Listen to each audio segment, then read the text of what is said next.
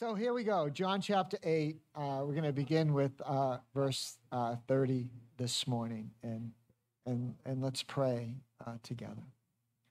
Lord, we thank you for this morning, Lord. And we recognize, Lord, that we were made for freedom. Lord, we were not made to be enslaved or into bondage. Lord, that you created us to walk with you, to speak with you, to have a relationship with you. And Lord, as we look at the text this morning, I pray with all my heart, Lord, that we could step into all that Christ has done for us.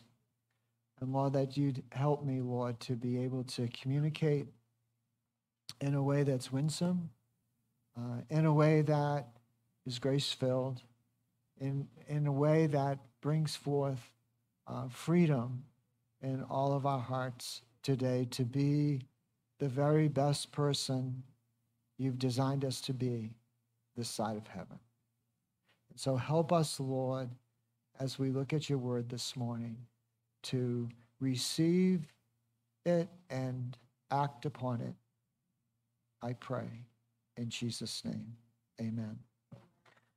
We come to begin our teaching this morning where we left off last week, verse 30. And it says, as Jesus was saying these things, many believed in him. In order to gain the extraordinary impact of this verse, to understand it, we have to ask ourselves, who was it spoken to? Who did it represent? And this verse represented the people that believed in Jesus were the intellectual elites of the day. They were the scribes. They were the people that could read and write, and the people that loved God's word, the Torah, the first 5 books, the ones that were penned by Moses. They loved it, and they loved God's word. John also tells us the Pharisees were there, and I understand, preachers love to unload on the Pharisees, and we often use the term, you're a Pharisee in the pejorative, in the negative, in a way to demean someone. But, to be a Pharisee was someone that was all in. They were all into pursuing God, to wanting to take what was in the law of Moses and to flesh that out in a way that they could bring glory to God, in a way that they could serve God. Along the way, the Pharisees, they were just like you and I at times, is that we have that same heart to pursue God, that same desire, but somehow the inside gets disconnected, and we become more focused on the externals rather than pleasing God from a contrite, a broken heart, a heart that longs to experience his grace and his mercy. See, the intellectual elites, those that loved God's word, those that wanted to pursue God, and yet their heart was in bondage, and they wanted to kill Jesus. They wanted to eliminate Jesus. And verse 30 is this amazing spiritual breakthrough that happens. The intellectuals are saying, yes, I get it. The Pharisees that are all in say, finally, we've heard the truth. We recognize that this is the Messiah. And they turn to Christ and they believe in him with all of their heart. What precipitated that? What kind of broke the shell open, if you would, to allow that step of faith to happen? We only need to go to the verses that precede it. In verse 28, it says, so Jesus said to them, when you have lifted up the Son of Man, then you will know that I am he, then I do nothing on my own authority. And the scribes were like, whoa. And they remembered Numbers 21:9. As the children of Israel were being taken down by the serpents, and how the Lord spoke to Moses to make a bronze serpent and put that bronze serpent on a pole and lift that pole up. And as the people's eyes lifted up to that bronze serpent, God healed them and set them free. And the religious leaders said, "We get it." What are the implications for us today when we reflect upon that text? The implication is this, is that we've received many messages about what church life should be like, but the only message that transforms the heart, the only message that transforms the mind, the only message that ends up in spiritual transformation is the message of the cross of Jesus Christ. Because in every single one of us, we know that we're in bondage to sin, and Jesus came to set us free from that sin. They believed, they responded, and we come to verse 31. So Jesus said to the Jews who had what? Believed. The message that flows out of that is a message to those that have trusted, who have believed, and it's a message of freedom, from the things that kept them in bondage. It's the same message to you and I today. If you're a believer, Jesus issues this invitation to those people that had expressed faith in Jesus Christ to become a true disciple, to the place that they could become all that God had designed and destined them to be as they followed after Christ. Jesus gives them four things in this one verse that brings about that freedom in the hearts of those that initially responded. When we hear these words, you can be free. You can be set free to be all that God has destined you to be. In our heart, the Holy Spirit begins to put his finger, begins to breathe his breath upon us. It's like Jesus said to Nicodemus, we don't know where that came from. It's like the wind. And the Holy Spirit even now begins to put his breath upon people, put his breath upon people's heart to come towards freedom, because we are designed by God to be what? To be free. Can you say that word with me? Say it with me. 1, 2, 3. Freedom. One more time. Freedom. We all want it. Yet because we've been born in New England, we say, oh no, I'd much rather have bondage. Oh, give me bondage. No one prays for bondage in their right mind. No one does. We all want to be free. But how do we get there? There's 4 words that we can see if you're following along at home in the notes or here with your notes. There's 4 words that Jesus speaks that bring this freedom about in our hearts and our lives. Just as these scribes and Pharisees experienced freedom, we're going to see in our text they had some questions. We might have some questions. We're going to have some questions about, well, I thought we were free, and Jesus is going to answer their question. They're going to say, well, you know, we're of the right lineage. We're of Abraham. Jesus is going to answer that question. It's okay to have those questions. But Jesus gives them 4 words. They're the same 4 words then as it is today that bring freedom into everyone's heart. The first one is to believe. It's a little Greek word. You know it well. It's pisteuo, and it means this: to put your faith, to put your trust, to put your confidence. But what's the object of pisteuo? That's the driving force here. What's the object of the verb to believe? Is it a doctrine? Is it a building? Is it a steeple? It's a person. And that person is Jesus Christ. Is to put our trust, put our confidence, put our allegiance, direct our affections to. the personhood of Jesus. Because when we read the Gospels, it is only Jesus that heals the afflicted. It's only Jesus that sets people free. Even when in our spirit, when we say the word, when we say his name, Jesus, if we've been converted, when we even say that name, Jesus, say it with, I don't know, this is quite the Baptist sermon today. Say it with me, Jesus. Our spirit gives witness. We're his. We belong to him.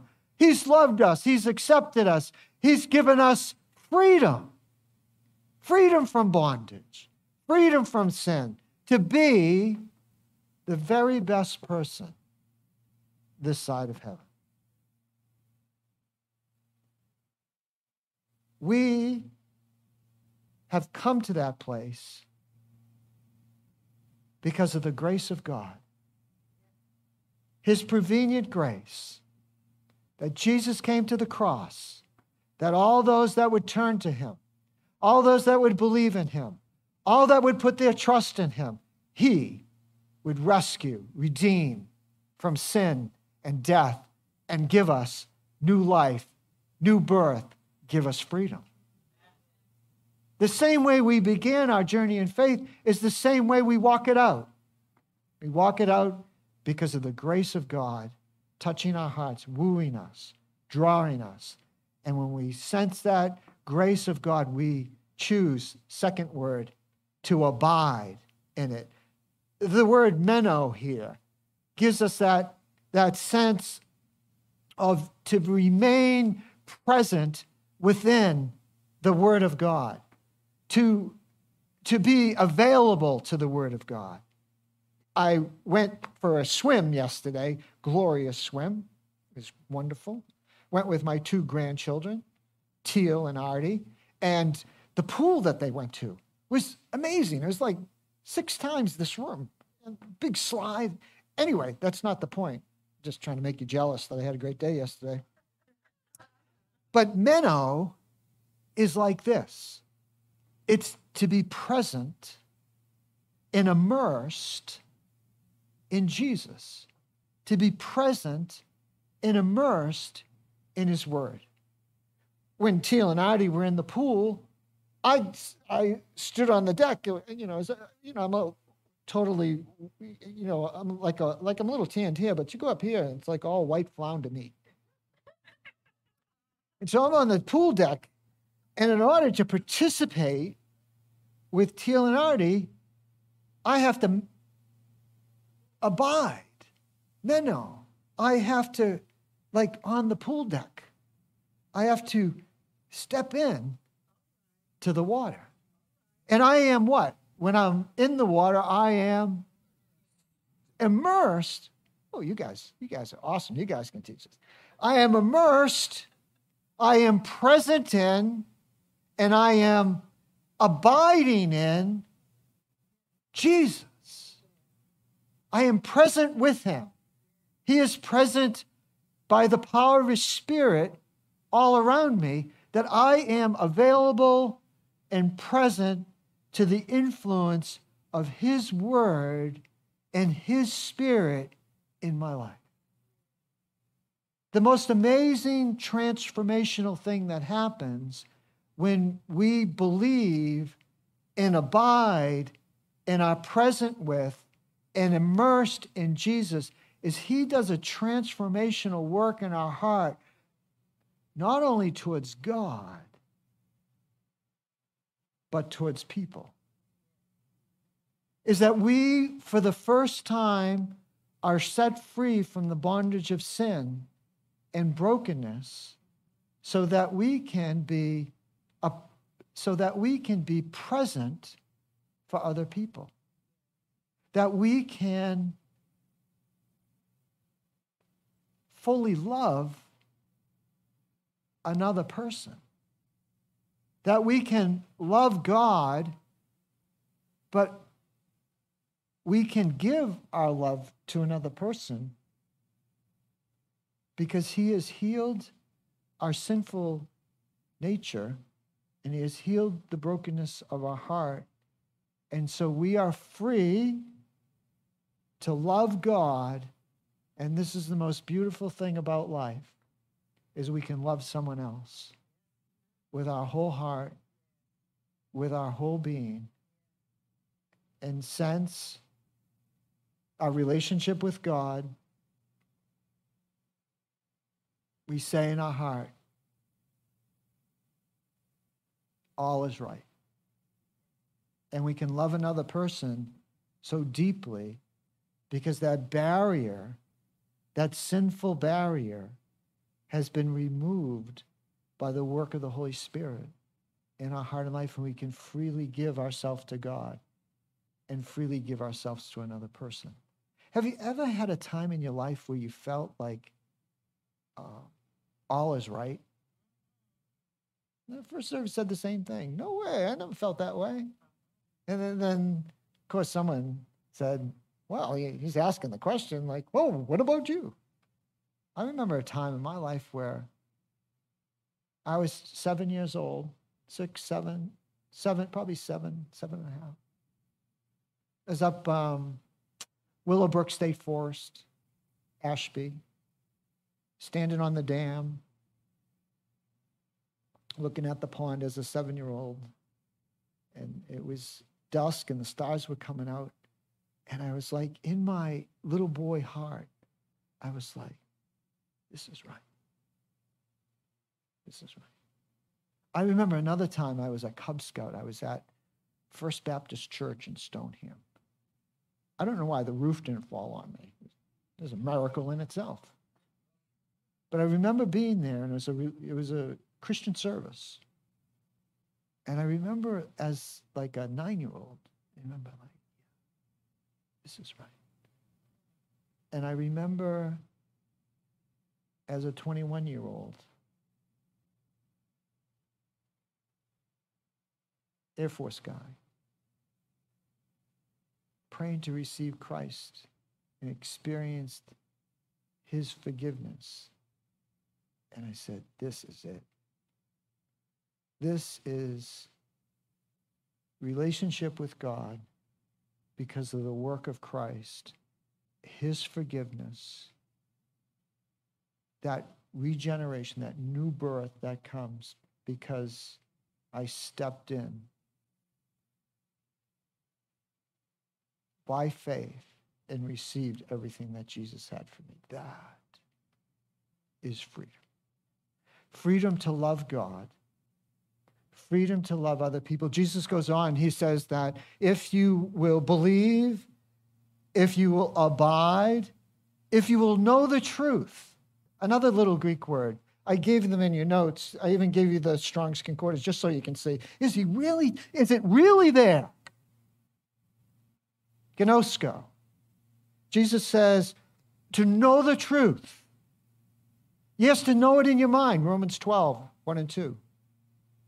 To know it in your mind so that it transforms your mind so that you experience what God has for you. So that you know what forgiveness is in your heart. So that you know what love really feels like. So that you know acceptance. And having known this, loving God, experiencing him, you can love other people. The scribes and the Pharisees, they wanted God, but their heart was not changed. And so Jesus gives them a promise. The promise is this, is that Jesus says, I will set you free.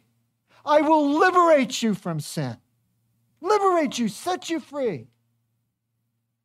So that you can love God and that you can love people with all of your heart. And the scribes and the Pharisees, they wanted it, but they had questions. And so they questioned Jesus and they say to him, in verse 33, they answered him, well, we're the offspring of Abraham. We've never been held in bondage. We've never been in bondage. And they're just like you and I, how quickly they forget. Did they not remember Babylon? Did they not see the movie with Charlton Heston, Did they not? Not go to the cinema? The floodlights on the... No, that's heresy, yeah. Did they not remember? Did they not realize they were occupied by Rome? And Jesus is offering them freedom. And they get